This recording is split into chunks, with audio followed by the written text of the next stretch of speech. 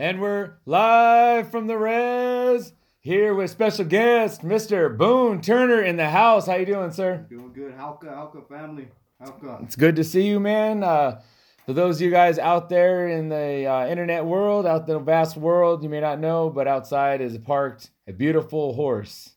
And so you know a cowboy's in town when you see the horse parked outside. Yeah. What kind of horse you got? He's a quarter horse, man. He come out of family from Verona, Nicochet family. You know, I just bought him. He's about 6 months old, so I'm gonna go have my rookie year this year in the pros. So I've got some new animals coming on this year, and you know, I figured I'd bring him with me because they've afforded me, you know, my way of life, and they've given me all my awards, my buckles and saddles and stuff I've won through the years has all been, you know, account of them. So I figured I'd bring one of my soldiers along with me to visit with you guys today as well. So that's awesome. It's a beautiful horse, man. I mean, me, I'm not a cowboy, you know. I sometimes wear a hat when I bird sing. I do that as tribute to my dad. And when I play peon, I do that as tribute to my the guy who got me started was John. And you know, practically it has a lot of practicality to wearing that with smokes in your eyes and stuff. It's good to have a hat on and whatnot. But you know, when I was a little kid, my family, we had a horse. My sister, Snowball, she used to have a horse called Apache, and I used to ride that.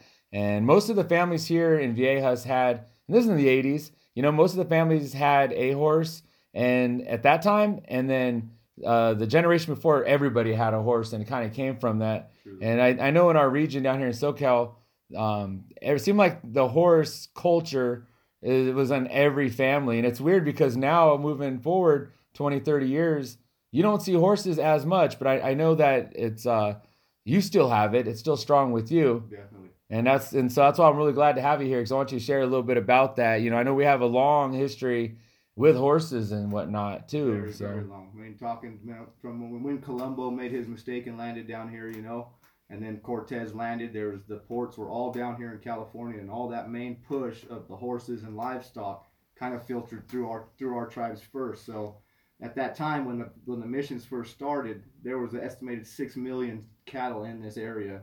And the only people to work them were the Spanish people off the ships and the locals here, you know, through our local tribes. So we got a lot of the knowledge coming off of the ships from the Spaniards. We'd sit and watch how they used their horses. We were taught kind of the way they used them. But once we got a hold of them by way of either stealing them or some got away and we'd capture them. But until we got to live with the horse every day, and started to understand the reality of the horse and how powerful it was as a healer, as a transportation tool, as a survival tool. It really started to adapt us from there. And it's really strong medicine to really look at, you know, who had the horse first was come from China. A lot of people don't know the horse was in the ocean first and had flippers. They never had hooves. So as they came onto mainland, their feet started to harden off, and they were really small. They were about a little bigger than a deer. You know, and as the years came, the first people to really use the horse was the Chinese. They were really the first ones to kind of use the horse. And then from there into Spain, they got it. And we were kind of the last era of the people to actually see the horse. So when it got here, it was kind of a shocker. We were using dogs with sleds at that time to get our people different places. So when we seen them, we didn't really understand, you know, what they were. So we really had to watch. And like I said, until we lived with them, we didn't understand, you know, how valuable they were. So I've lived with a horse my whole life. I've rode horses. I was put to sleep on a horse when I was a child with my mother. So I've actually been on horse since I was born. I was team roping professionally at the age of 12, won my first U.S. championship. From there, I've won multiple other buckles and saddles and different awards through the years. So I've kind of really made a way of life and a lifestyle with the horse, and still trying to keep intact the ways I was taught, you know, from the elders that actually gave it to me. You know, the men that taught me were the men that came out of learning from their grandfathers that used it for that survival tactic, you know. So I've got to try to hold on to that knowledge, because we were such a horse nation. You know, a lot of that knowledge from industrial era forward is where the disconnect really became, you know, really hard to go back and capture, you know. So but it's powerful, that lineage that you have, you know. And I think a lot of people don't think about SoCal or our area having that strong horse culture. And, you know, everybody thinks natives on horses, they go right to the imagery of the plains. They go to the Dakotas. They go through, you know, all those nations that are over there and how they got the horse. But it's like we got the horse right away when the Spanish showed up. Yeah. You know, when the missionary moving forward, the horse was here. And I know that cattle, that whole industry, it was such a good industry here in San Diego, working your way north up the coastline, because you could raise cattle, you could slaughter them, you could take that leather back to Europe, you can make soap out of the different parts of the animal. The hooves, yeah. They're the hooves. You could, you know, there was a lot of industry around that. Definitely. But I don't think people think that. I don't think they go horse nation, horse people. I think people's minds go to the plains and they don't go to our region. And if you're not from, you know, one of the reses here in SoCal, you probably wouldn't think that. But Definitely. like I said, me growing up, I know there's cowboys around. I go to the fiestas, the gatherings, and you still see some of the old time cowboys that are there. I like go to San Isabel gathering for that reason, and Rincon, because you'll see some of those old guys out there. They're still cowboyed out, you know, and they're out there and they were cowboys when they were young. They grew up, they learned it, they had the lineage, and you're right there inside of that. That's cool, keeping it rolling. I mean, I grew up in cowboy boots, and a lot of you in your generation grew up in cowboy boots because, you know, we couldn't buy 3 or 4 pairs of shoes a year. So that one big leather pair of boots had to last you the better part of a year. So a lot of us grew up in you know, not laces, because those would break, you know. So a lot of people grew up in pull-on boots. A lot of, you know, men that are 40 and 50 older than me. I'm 34, so when people are, you know, in their 40s and 50s, they all remember wearing boots. You know what I mean? Until, you know, TV really came on and they started pushing products, we all wore something that would last for the longevity of it, because we weren't profiting as a nation at that time. We were basically surviving off what little land and what little resources we had, besides what the government would put on top of the food rations. You know, sometimes we'd get grants through the reservation to do education, or, you know, maybe grow the res in certain places educationally, or La Jolla has a river that runs through the reservation they use as a campground. You know, so we had to be really, really creative on how we would bring income to our people, because for us to travel outside the res, man, only 1 or 2 families when I was a kid had a car. So I remember sitting at the house and only hearing a car per couple hours. Yeah. You know, it used to be like, oh, we could hear one coming, and the kids that were naughty would get the Indian bullets, which was a handful of rocks, and they'd wander up through the street, you know. So, but we were able to hear cars coming from a long way off, you know. So even in my lifetime, I watched it grow from a couple cars to now we have the casino there, and it's nonstop traffic, you know. So it's just, to me, it's really important to remember what's happened prior to know where you're going forward. You know. Sure. So, There's a lot of lesson, you know, in dealing with the horses and whatnot too. I imagine, you know, it's a lot of teaching of responsibility to go out there and take care of having the empathy and the compassion to take care of another living thing, and the responsibility of taking care of that. And the special thing, man, imagine having a conversation without a spoken word. Yeah. Right? All body language and what you can see and how you move, and that's all a conversation to the horse. So when you're around them, I very rarely am talking. Of course, I talk to my horses because I've lived with them, right? They're people to me. So, but it's all body language and how you approach it. And when you convert that into people, it's the same thing, man. If you run up on somebody and you shove a hand at them, you know, kind of violent, people are really hesitant to really shake your hand and find out who you are. But if you come up kind of nonchalant, nice, comfortable, you know, walk, and you say, hey, man, how are you? My name's this and this.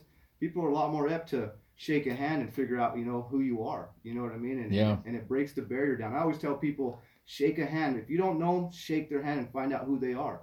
You know, because if they're someone that wants to do you harm, you need to know that. And if they're a great person that, you know, could help you, you need to know that too. You know, so don't be afraid to ever extend a hand. If you don't know them, that's the reason you shake the hands, because you don't know them. You know, hey, man, I'm Boone. How are you? I'm from California, man. Where are you from? That starts a conversation, breaks the ice, knocks the barrier down. Now there's person to person, and not skin color to skin color. You know what I mean? Or what you know or what you have versus to people that don't. Yeah. You know, so. Especially in our communities now. Like, I've been talking a lot about reservation mindedness and like, you know, like what res are you from or where are you from and all that kind of stuff. One thing I like looking at old pictures, and you see that era of when everybody was cowboying up, and there's the old black and white pics, and you have there's pictures of turn of the century. They had gatherings, those week-long gatherings, and you see the old pole out there where they're tying up their horses. You see the horses in the background. Yeah. Everybody's got pictures of their grandpa or somebody on a horse. Yeah. My mom's got pictures of her grandfather riding a horse, but yet you see these pictures, all these guys coming together, and they're working together as men of their community to skin that cow, to feed their families and to work, create that industry. But it's an idea of coming together, and togetherness, and not so much, what res you from, what shade of Indian are you? Are you dark or light or all of that? Right. It really speaks to a time of a lot more respect. Like you're talking about shaking that hand. True. Are we enemies? Are we good? And, let's kind of cut the BS, It, man. I was always told, man, say where you're from, but it doesn't mean that it's a volatile or a violent way. I mean, when you say I'm from Rincon, it doesn't mean, man, I don't care where you're from. I'm telling you, I'm from Rincon to let you know we're still here. Yeah. Rincon is still a place, and we're still here. So that's why I tell you, I'm from Rincon, I'm Boone Turner. Just like when someone else tells me where they're from, it's not a poke at me. It's just letting me know, man, hey, that res is still intact, and there's still people that'll shout that name out of respect because they love that place. Yeah. So to me, the youth need to realize, man, when you throw up Rincon or La Jolla or Viejas or, that's just where you're from, and that's respect to let people know you love that place, man. I love that place so much, I'm going to tell you I'm from there. And it's not a poke or prod that my place is any better than yours. It's just letting you know that we still exist. Mm-hmm. When you tell me where you're from, that lets me know that you still exist. And that's medicine. That's good. Yeah. So that's more of what it was for me when I was growing up. You always run into people that take it the different way, but the majority of the folks I ran into in that manner of going at it, it was always a respectful thing, man. I was always proud to meet somebody from a different res. I've got family up in Paiute country in Nevada, in Colorado, and I talk to them the same way I talk to people at home. You know what I mean? And there's that comfort because there's no disrespect, man. I'm here to learn from you. Everything's a lesson in life, whether it be the horse, the school book, or anything else. It's what you can read and adapt and take to your mind and use for yourself. Absolutely. So. It's for me, it happened to explain myself without using any words has been a lifelong pursuit of perfection and trying to get that right. Because the quicker I get it right, the more success I have around my horses. Sure. And in life and marriage and everything else that comes along with that, And it's good to the other thing about saying where you're from too, and I think the younger generation loses this a little bit, especially if they don't have family telling them who their relatives are. Sure. But I know older people will want to know where you're from because you hear the name and you know where they're from. You might have friends that are from there. You might have family from there. And sometimes I think young people don't realize they have family all over. Like I have family in Sequan and San Isabel and Manzanita and Campo and, all the different reses around. My kids have a lot of family in Paula, different areas, Pachanga. So I hear a name and I hear, and a person says, I'm from this res. Yeah, it's not negative. It's not like I'm a blood, you're a Crip or some kind of weird thing like that. It's like, this is where I'm from, it's my home. And I go, I know, hear your name. Then I might think, you might be my relative, Sure. I remember asking him, when you ask any old folk, old elder in our area, man, you ask them, if they ask you, who are you?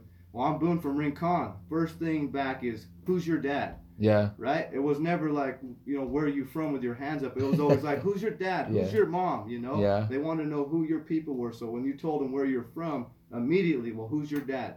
Because you might be intermarried, interrelated, but everybody knew everybody, so that's in my era, that's how it kind of was. And I could always remember if they'd ask me, who are you? And when I'd say where I was from, who's your dad? Immediately, so that's kind of the looking from the outside in. That's what you got to kind of find is that positive out of all that negative looks. The hard look is only because he don't realize who you are, doesn't recognize you, so shake a hand, man, and then there's times you got to use your head and you realize maybe it's not safe to do that, so you get away from those situations, which stops a bad situation from happening. So, that mind always has to work, especially around horses in my world. That 1,000-pound animal, man, every time I run down the arena to compete, he takes a bad step and flips over on top of me and I could die every trip. So I know in my mind, every time I do what I love to do is that time that could take my life. So knowing that, it's a very humble existence, man, because you got to be right with everything around you. Kids got to know you love them. Your old lady's got to know it. everybody, everything's got to be in a set sequence so that if that impossible happens, everything's right. You know, Sure. because it's a very volatile world of rodeo, man. You could get hurt at any minute. Somebody else could hurt you.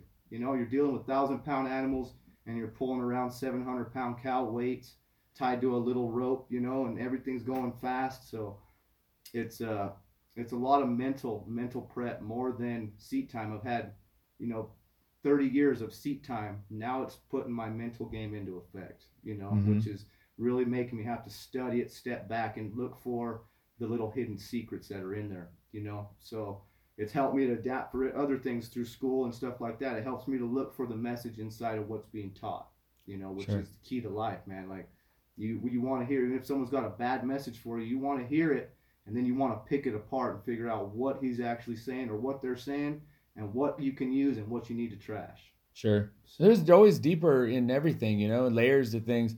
And like what we're just talking about, knowing people in other reservations or, you know, coming up on, especially they're native and you know, assuming the best and whatnot. Or we kind of forget that like two generations ago, our population was real small, man. True. There was only so many people on every res. Like most reses have tripled in our region, have tripled in population in the last 25 years.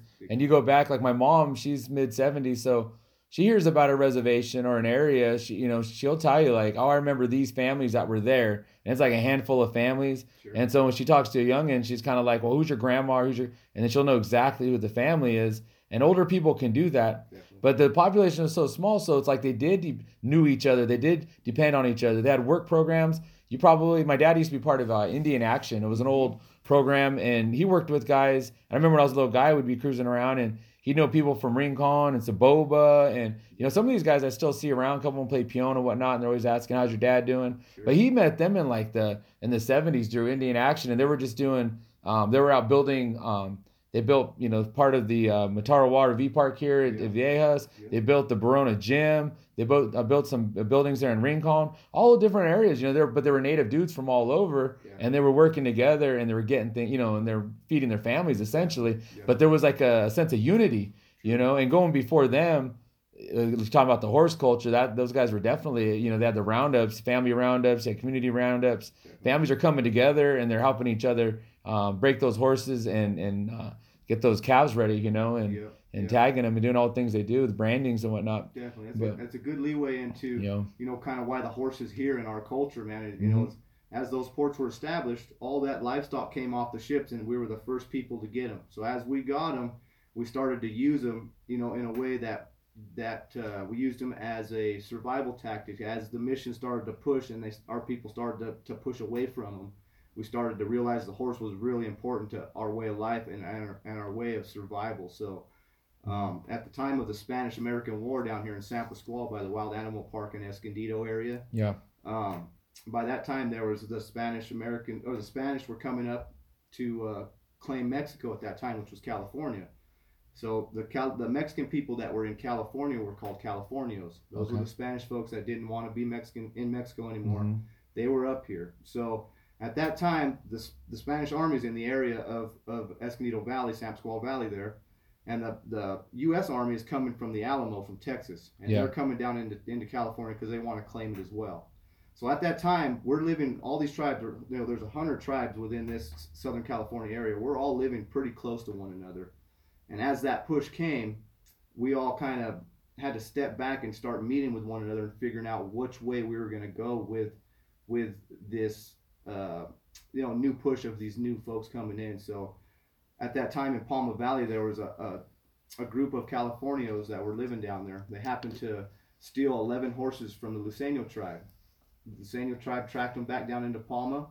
They captured their horses, and they ended up killing each one of those Mexican people. Mm-hmm. So when that message got back to the Mexican army, it was still politically Mexico at that time. So they came up on a revenge tactic to try to get the Luiseño people that massacred those Mexican folks, which pushed us up into Temecula Valley.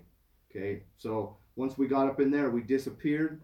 They came down and hunted us. Ended up being where they found us, and they shot a couple people up there and buried them in Temecula. So if you go into that history, you can read a lot of that time in our local area, what was going on. But it's a good leeway into how important the horse was. See, those people stole the horse from them. They tracked him and they actually took their life for it.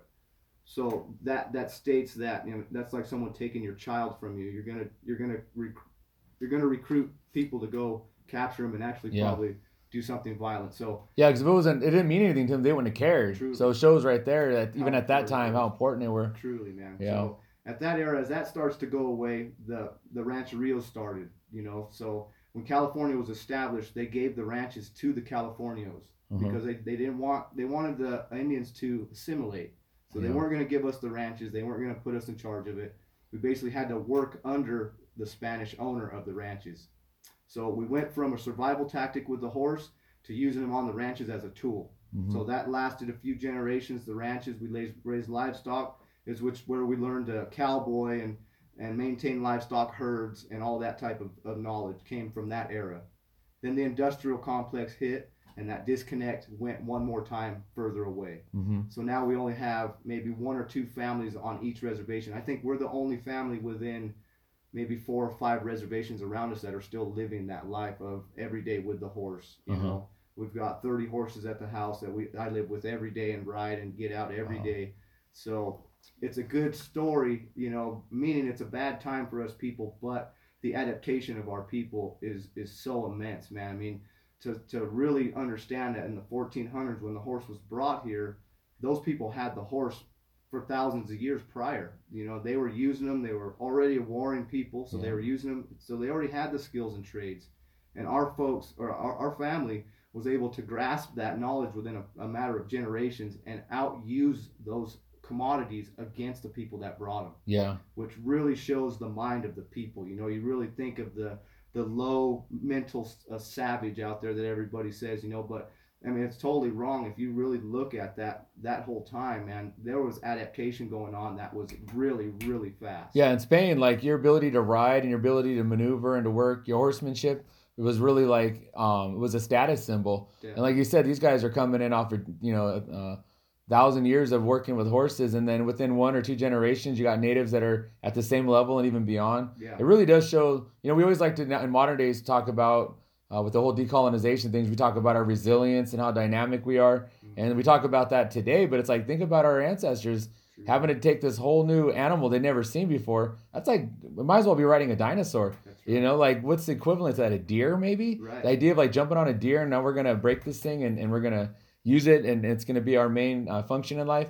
They did that. They really did that. They went out there and got with these horses. And to me, if you're not around horses a lot and you walked up to one, they're kind of intimidating. They're large, strong, yoked out animals. They got, everybody wants arms looking like a horse's arms. They're pretty strong animals and they can wreck you. But these dudes are able to ride and to work them, like you said, generation or 2 in, and they were right there. Yeah, there's a lot of stories of us on the government books of being chased 20 or 30 deep and disappearing on them. And you think of that, there's 30 people on horses. That tears the earth up. And then to have those people disappear in a manner that the cavalry can't track a horse print that's 6 or 8 inches around, and there's 30 people, and each horse has 4. I mean, just the dynamics of that time and what we were doing with them was just beyond those. They couldn't keep up. It was beyond what they can comprehend.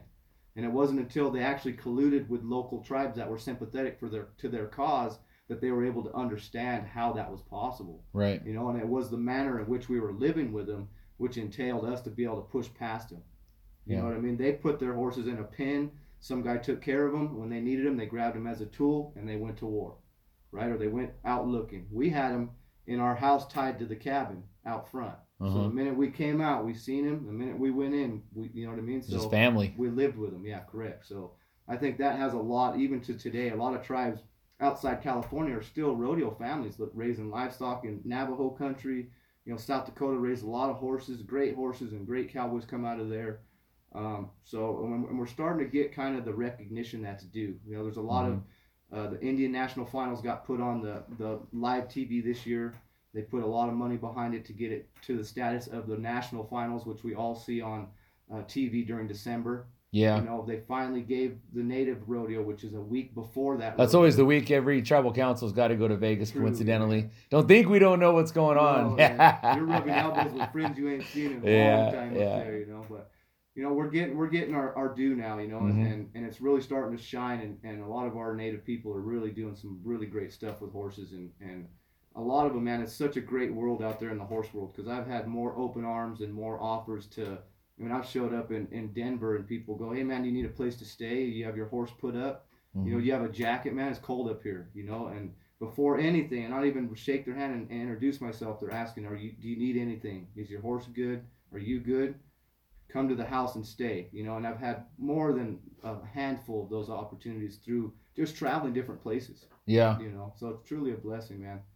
So, that's a good leeway into kind of where it came from, why the horses in this Sure. area, how really powerful we were as a horse nation at one time, and some of the stuff it's afforded me to do, man. I've got to go to different states. I've got to go rope and professionally push against some of the guys that have horses, in the real world, and it's afforded me money and confidence, man. It's given me stuff to be proud of. It's given me a Yeah. mission every day to wake up and do, and it's a really great way of life, man. And I really encourage anybody that's interested. Kids are interested in it. If you don't have anybody, man, link up and send a message out to me.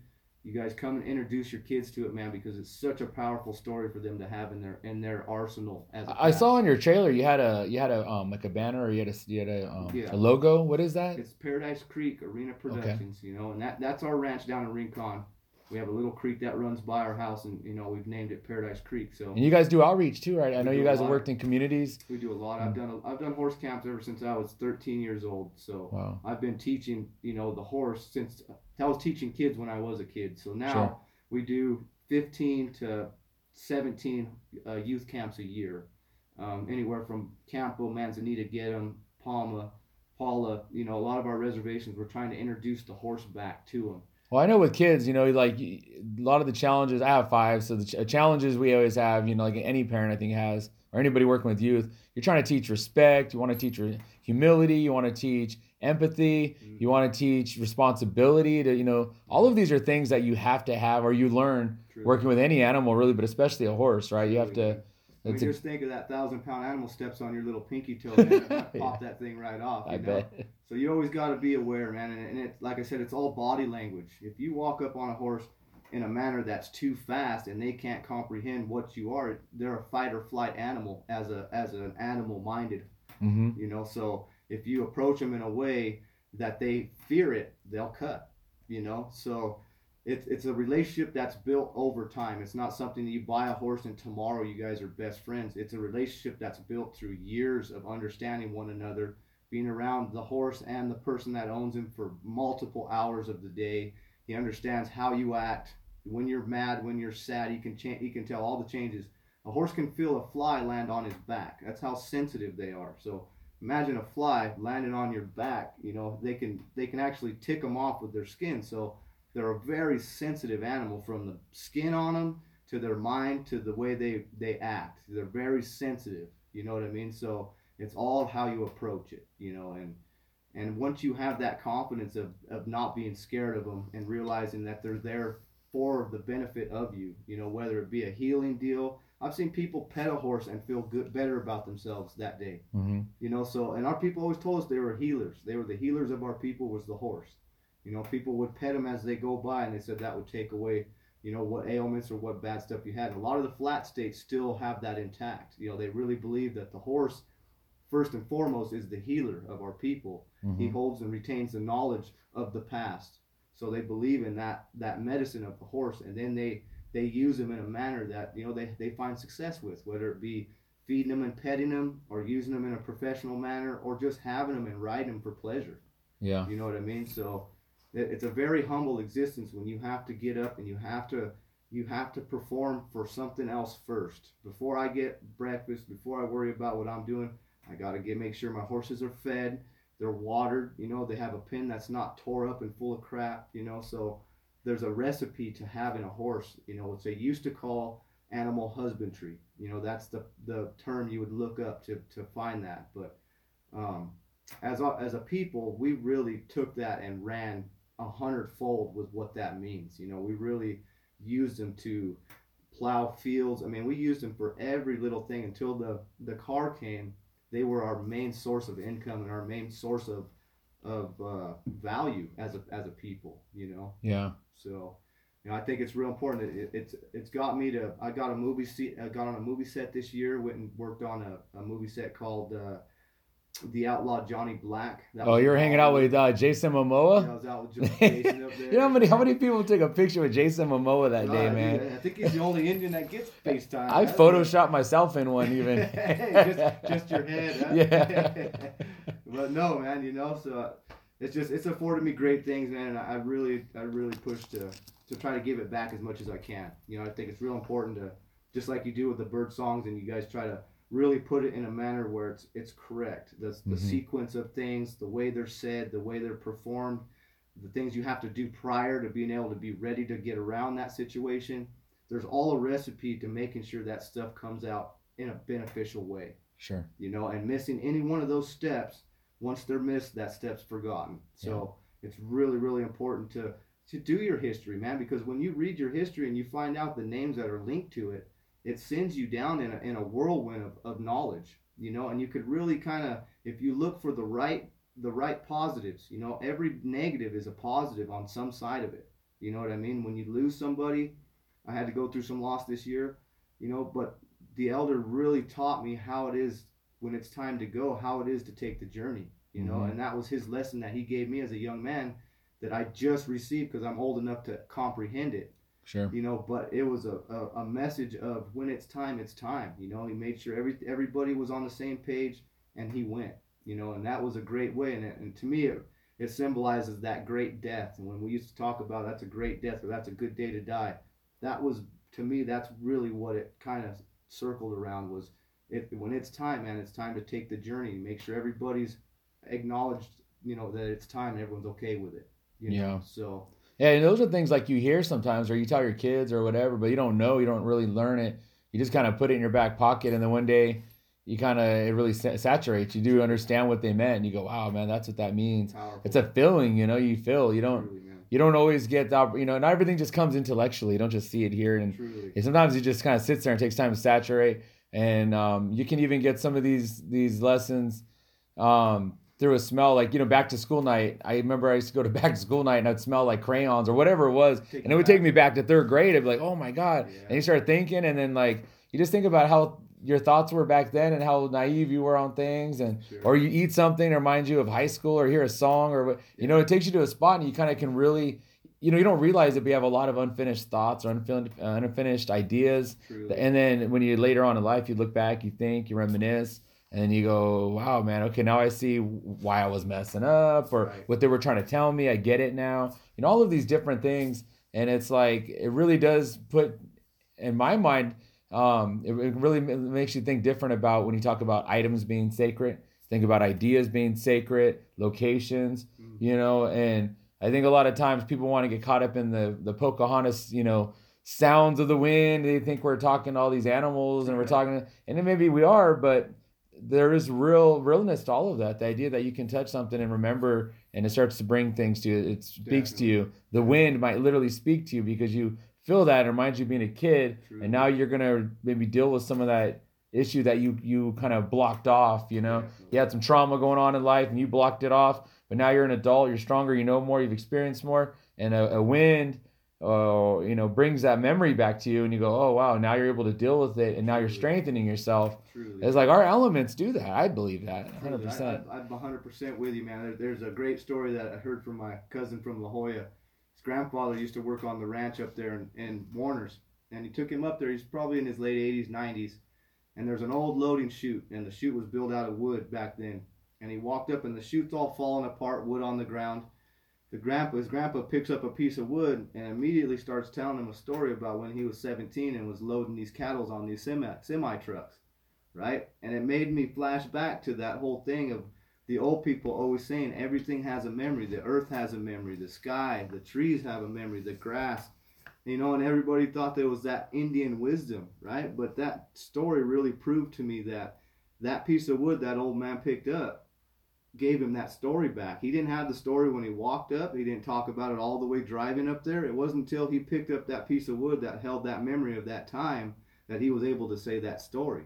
Mm-hmm. So it made a really easy way for me to understand what that meant of everything holds a memory. Man, we've all been places that we've come here. Man, I remember when I was here with my son, we had these great fishing trips, and you go places that you flash back and you remember those times, Yeah. which is what we meant about everything holds memory, man. You could go somewhere and pick up a piece of wood and have a story from when you were 17 and you're 90. Yeah. You flash back, 80 years, So that was a really powerful story for me to really kind of grasp what that whole, mysticism was. Yeah, you expect the flute in the background. It's all from the movies and all the. But no, that's true. I had that experience a couple years ago with my dad. We had one of his relatives passed away. We have a lot of family in Ramona, and we went out that way, and we were there, and same thing. He just started like remembering being a kid. He started sharing all of this family history, and I'm like, I never once heard that in my life, because I'm one of those people. I've always talked to my parents, and when they talk, I listen. I'd ask questions, want to know more. But I never. And so a lot of stories I've heard many times, but I never heard him tell these stories.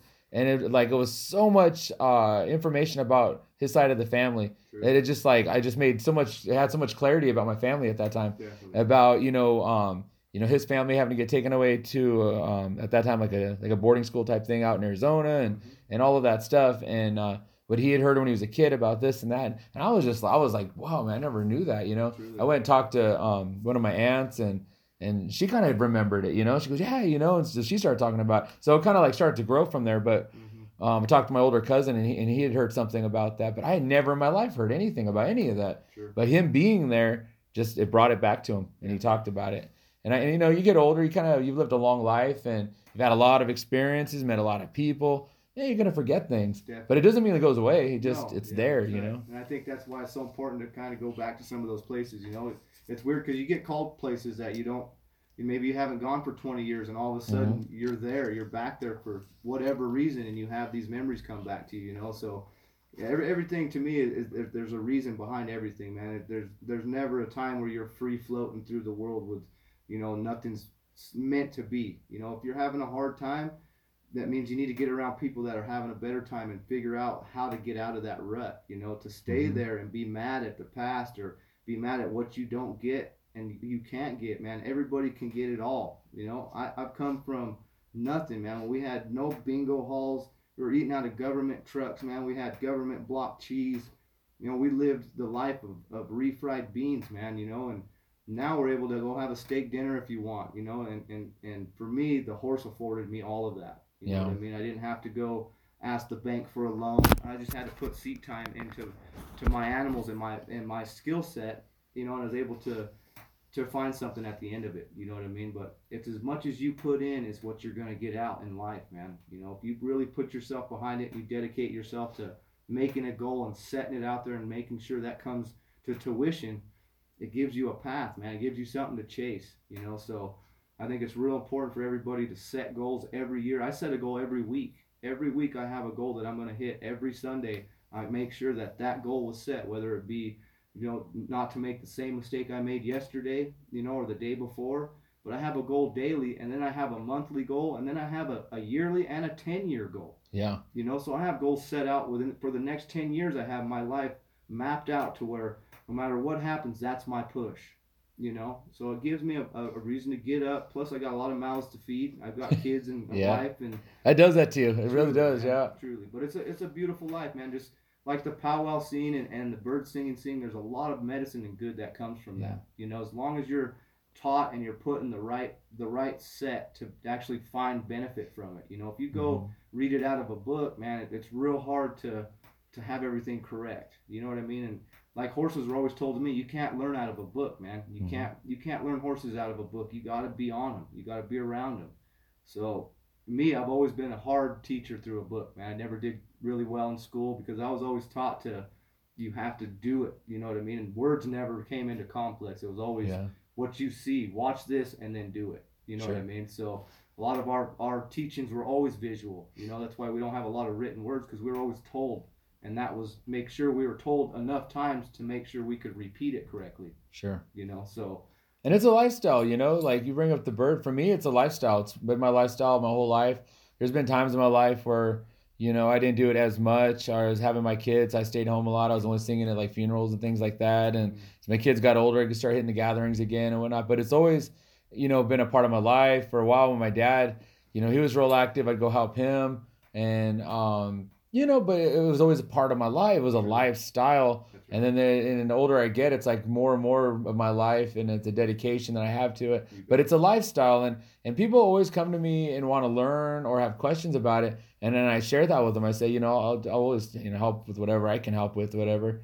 But it is a lifestyle. You can't learn it from a book or a recording. Right. And in the modern era, everybody wants ease and comfort to learn all this, and I get that. True. They want convenience, but you lose a lot in the convenience. People want to say, just give me a recording of this, or can I just film you or listen back to it, or what's the fastest way to learn this? And they don't realize that they're missing out on all the different teachings that make it a real prosperous thing for their life. It's going to make it a healing and healthy thing for their life. Yeah. It's in all of the hardships. You learn those songs. You go out, you learn a song sitting in the heat and you're sweating it out. You learn something there. You're strengthening yourself there. Your spirit gets stronger doing that. You sing it out in the rain, and you've had to do it for sad times and happy times, and and you've had to miss events to be there to do this.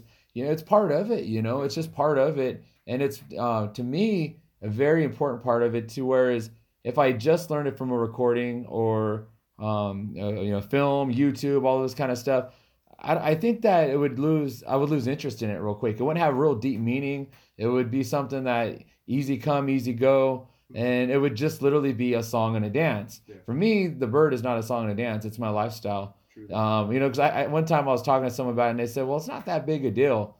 And I thought to myself, like, wow, what an insult, because that's my life. Right. And it's like you're saying my life isn't a big deal. And that's what I dedicate myself to. Right. And it is a big deal. Maybe not to you, but to me, it's a big deal. Right. And it is what I dedicate my life to. Mm-hmm. And what maybe I didn't know it when I was a kid, but I was dedicating my life then. Yeah. When I go out and sing, and I remember a song, or I remember a progression of songs in order, or if I'm not feeling good, but I have to sing for a certain duration, and I'm able to get through it. And people say, well, how did you do that? They don't realize all of the different hours and the time that I put into it when I was a little kid, when I was a young teenager or a young adult, that maybe nobody else was around and I was there helping, or I was just one of a few people, or they don't really know what I've put into it. I put my whole life into it. All they see you is when the lights are on. That's it. They don't realize it. Same thing with you. Like, they see you riding a horse and go, man, I'd like to jump on a horse and go ride. That's right. Well, maybe they can at some point, but if you're going to get to that level, they got to realize that's a lifestyle, man. That's right, dude. It's a lifestyle. It's every day touching it and doing it every day, man. And it's like everything that gets repetition, man. It's tough to stay involved in it, but once you can kind of come to that mentality of, this is something that I need to hold on to. This is my skill set that I've built for 30 plus years now. For me to go be a computer whiz, is going to take me another 20 until they say, yeah, he's the guy you need, man. He's got 20 years of experience. Yeah. So now I've got 30 years with the horse, so that's what I got to kind of capture and keep a hold of. Plus, it's going away faster than we can keep a hold of it right now. So.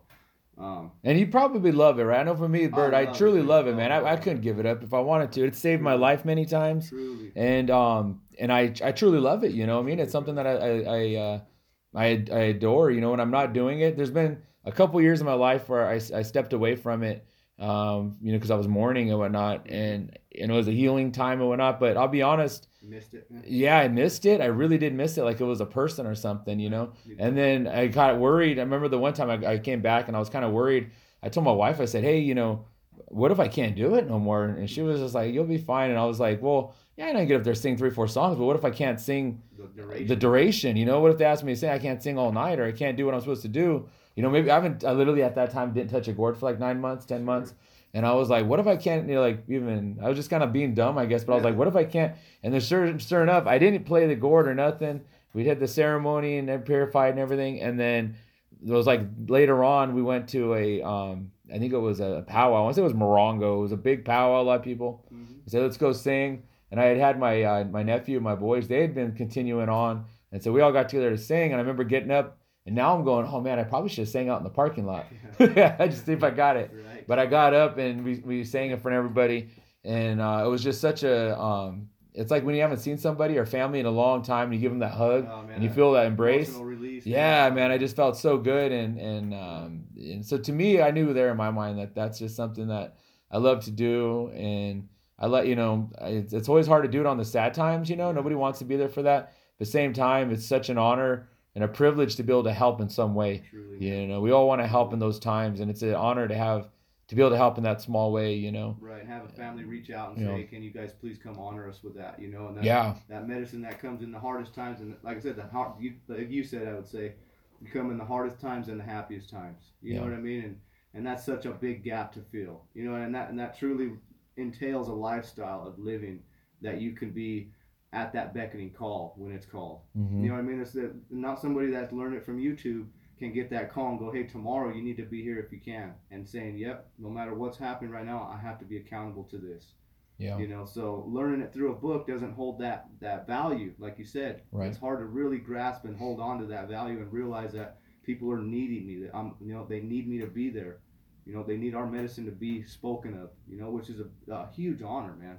It is, and it's a perspective that so I'll speak about it now a little bit more, but like 10 years ago, I didn't like to talk a lot about it because to me it was always like the perspective should come from someone who's lived it. I'd say, no, talk to my dad, talk to Leroy out of Manzanita, may he rest in peace. But those were the older guys, the men at that time, and there's some older guys still, my cousin John and my cousin Junior that are older, and it's like listen to them, they know. I'm just a young guy learning it, and so the last few years I've kind of spoken more and more about it. But you do have to have that perspective of someone who's been in there learning and doing it, have experienced it. Because what my fear is, and not just with Bird, but with all of our culture, is that it is kind of come convenient, a lot of it. So people can jump in a couple of years, learn this, learn that, and then they become like a showman where they're going to be the ones now to go out and say, well, this is what it is. And you have the outside world sucking that up, soaking it up, and they want to, well, let me write this book, or let me put this out, and we're going to represent what the culture is. And it's like, well, have these people really learned it the traditional way? Do they have it in lineage, or do they have the true perspective to give the voice as to what it is? Yeah. Someone just coming in 2-3 years, they don't have that perspective yet. Definitely. And it's dangerous because they put that out, and then in the outside world, that becomes the facts, that becomes the truth. Yeah. And then someone reads that, and then they're going to be asking my boys, and then my boys have grown up with it like I have. So, my son working the camera has been doing this for 15 years now. And he's coming from me who's doing it the whole life, and now he's going to learn from somebody who read a book is going to say, no, that's not what it is. Not right, yeah. That's not right, or you got it wrong. It's like, no, he knows what it is. He's going up with it. Yeah. He's been through some of that hardship, and he learned from someone who went through that hardship, who learned from some, and the lineage going back. Yeah. And I feel like with your cowboy culture, your horse culture, that's the same way. To me, when people think of the plains and the horse, it's because I know they lack that perspective of being in our communities years ago when the families all had the horses, and they lack that perspective of knowing that the roundups and all of that used to be such a central part of every res's communal existence. Like every spring you get to have the roundup. Here in Viejas, Barren Long, a lot of the families I've heard people say, like, we should bring back roundups. We don't even really have cows out here anymore. We don't have a lot of horses around anymore. But the idea of like everybody coming together, the ladies cooking up some tortillas, and they got the meat, doing some pitted meat. And sure, they were drinking and they're having good times, but the community was coming together. They were being social. The young kids are out there playing with each other, getting dirty. They're learning how to work with their hands.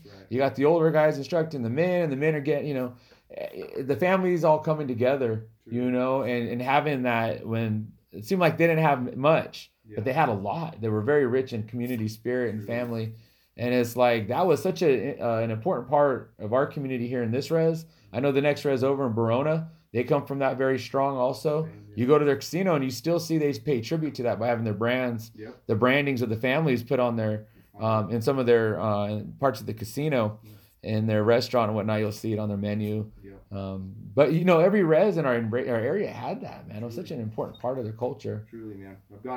There's a Nicochet family in Verona that's been helping me this year get prepped to go out and push against some of the top guys, and there's the Chucky Pablo out in La Jolla, and there's Alvin Huicheño up in the mountains in San Isabel, and Rudy Huicheño up there as well. And there's some of the men that I had the benefit of being around as a kid and learning.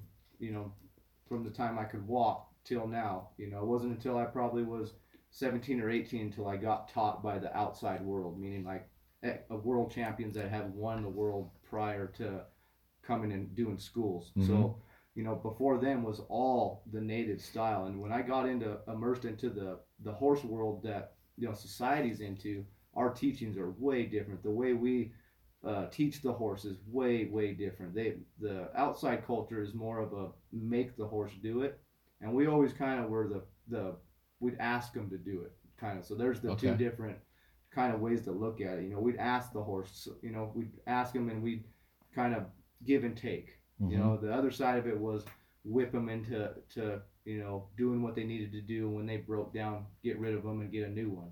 But so the teaching was way softer. There's a lot more information there. There was not so much making them do it, which made you have to understand the horse's mentality.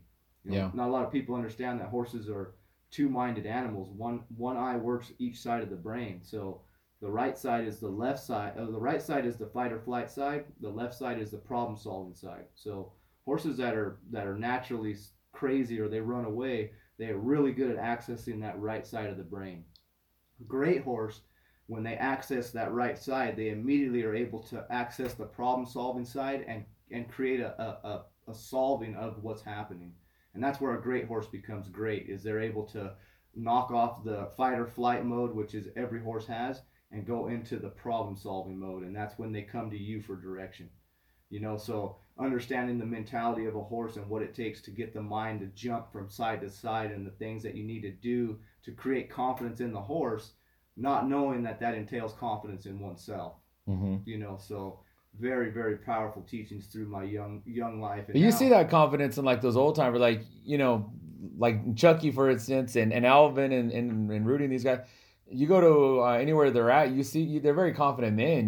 They just stand back and they kind of guide the community in the different things they do. And me as a young kid, my dad always say, go shake these. A lot of the elders are gone now, but they're some of the last kind of ones out there like that. Right, yeah. Go shake their hands. There'll be a little kid, shake them, and tell my boys go shake these guys' hands and you shake their hand and it's rough, man. It's like that's a man's hand. That's right. That's not my hand. You know what I mean? Like I got the hands of a singer and a beater, a dishwasher. Chucky But the man hands, those Chucky guys. say, turn around real quick. Turn around and goes, you got back sores from laying down too much. You got bed sores on your back. Always picking on you. But I mean, you got hazed through. I got hazed. I got all that stuff was broke by high school. I'd heard it before, right? Yeah. From the old men pick. Yeah. Get out of here, go on now. That was always the best one I always hear. Go on now. And that was pushing the kids get out of here. But that was so meaningful to me as a young man being raised around those type of men. That was no forgiveness, man. There was one way to do it, and that was the right way. And if not, you got chewed up for it. And when you got chewed up, you didn't want to go through that again, so you made sure it was correct the next time. But those dudes, man, they hold tight because like they're older now. You think about it, and they're still out there. You go to funerals and stuff, you still see Chucky right in the middle of that, shoveling, and he don't look like he missed a step at all, man. He's strong as a bull still, and Alvin too, another guy, real in good shape, and Rudy, all those guys, they all you don't see them hobbling around, man. They look strong and they got a good handshake on them, and every day they're using themselves every day, and that's.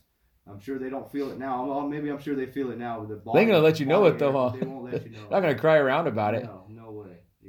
So these are just great men I've had a chance to be around, and I'm just blessed to be able to share this message with you guys, man, and put this out there that it's so important to hold on to whatever culture you guys have. If it's the white culture, the black culture, the Mexican culture, man, take a hold of it and learn about it, man, and share those stories with your people and be proud of them, because a lot of those people from those times, they did the things they did in order for us to be here today. Yeah. So it's truly important to pay homage to that, man, and understand where it came from and where it's headed.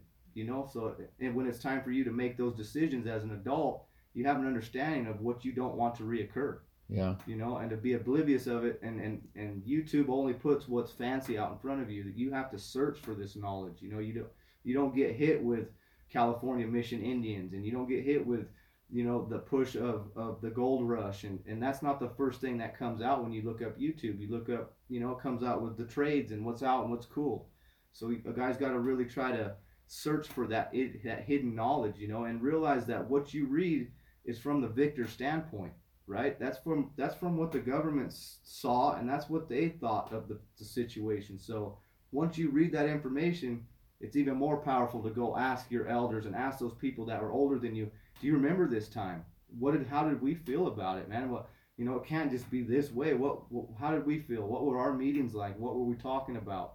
Where did we put the people at those times, and it sends you into a place where you find power from it, because you're searching for your lost path, man. Where you came from, what your people went through, and I really think that's super important to kind of hold on to and take pride from. There's a lot of negative out there on what we went through, the massacres, all those bad words that come up, but the adaptation is what should be said instead of the massacre. It's what and how we adapted in that short period of time of that mass migration of people, that we are still here, and my cousin just started a shirt company down in Paula, and that's his logos. We're still here, which is a great saying, because a lot of people are still here, man. The black culture's still here, the Spanish culture's still here. We're all still here, man. So I think that's a real powerful thing to realize. We're just as powerful as every other person in this world. Everybody's got an equal plane. It's what you put yourself in behind, and the knowledge that you retain, it creates your value as a person to yourself. Meaning it doesn't matter what they think, as long as you can accept it and be okay with it. Man, you're powerful, man. And I think a lot of kids get lost too, or just people get lost because they don't understand why things are the way they are. Sure. They get frustrated with maybe their community or their family, or their upbringing maybe not was what they wanted.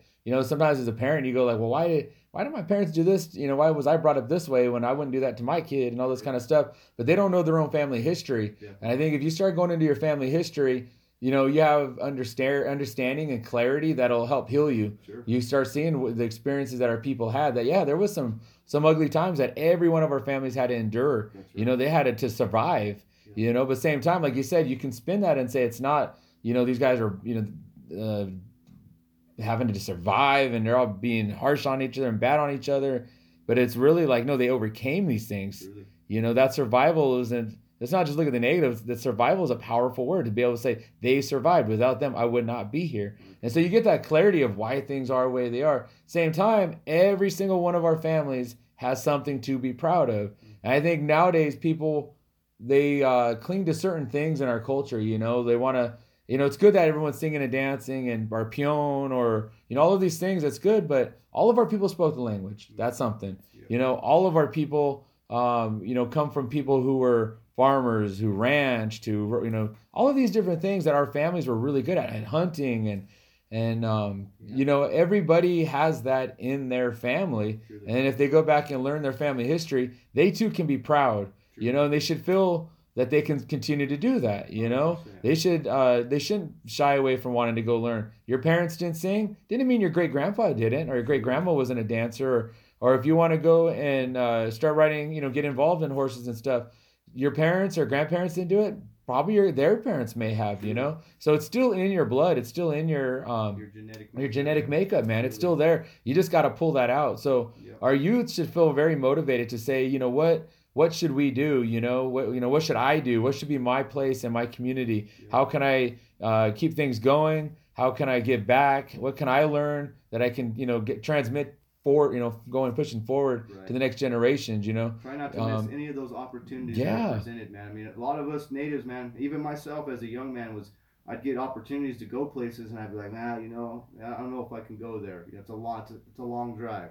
Yeah. But it's an opportunity that I should have took, man. I might have met the guy that made me my next $1 million. You know what I mean? Or you might have met the guy that met a person or a family that's going to be lifelong friends, and so those opportunities you get, whether it be from school or taking a trip with a family, or take those opportunities, man, and don't stay home and miss out, because you stay home and all those stories that you could be creating, man, you miss out on them. So it's important to really push yourself to get out and do new stuff that you have never done, man. If you're interested in paintball and you've never done it, try it, man. If you're interested in horses, it's just a matter of looking it up and figuring out where you can go to get yourself into that. That's so true, man. I went to Verona Powwow, when I was a young guy like that. Didn't expect anything. Went to go back up my cousin John, go sing some. It was, I was playing in the kids at that time, and it was adult night, and so he was there playing at the peon games. I went back to him up and sang. I went and got an Indian taco, and boom, right there, I met my wife. We have 5 kids. 20 years later, We still together. And we got kids and everything like that. Our son's gonna graduate this year from high school. You know, he's gonna be 18.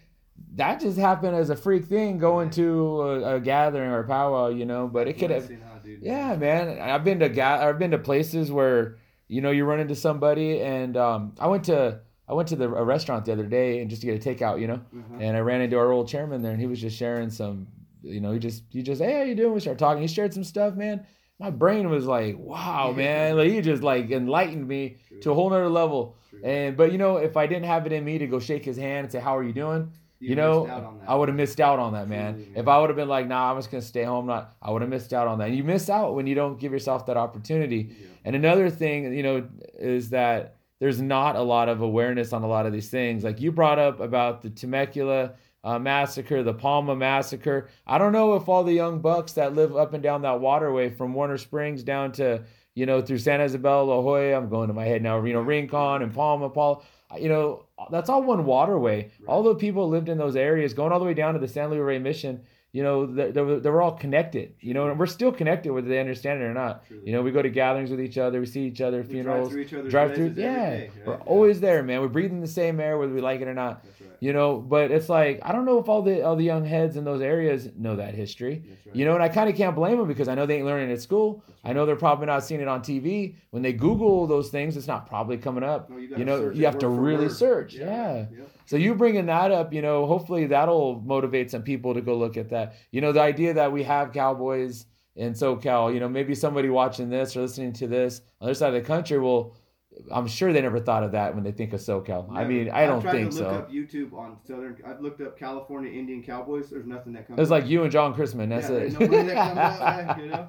Yeah. But, you know, like I said, I was really pushed and motivated to come down and sit with you guys and talk, because I believe truly this is a branch that's going to be very, very fruit-filled. You know what I mean? Yeah. There's a lot of people that are getting a glimpse of some of these inside circles that most folks will never get a chance to kind of do. So I really got to applaud you guys for that, you know, and I really thank you guys for having me down here. Yeah, well, I appreciate it, man. We want to have you back in a few more times. We got a lot to talk about, you know, and plenty of stories from the Reyes, brother. Yeah, man, we'll have you back again when it's around roundup time. See how the Rocky Mountain oysters are tasting. That's all, man. They're great, man, I tell you. I had one time. I'll share that story next time. Sounds good. But anyways, Boone Turner, ladies and gentlemen, thank you for coming live from the Res. Oh, family.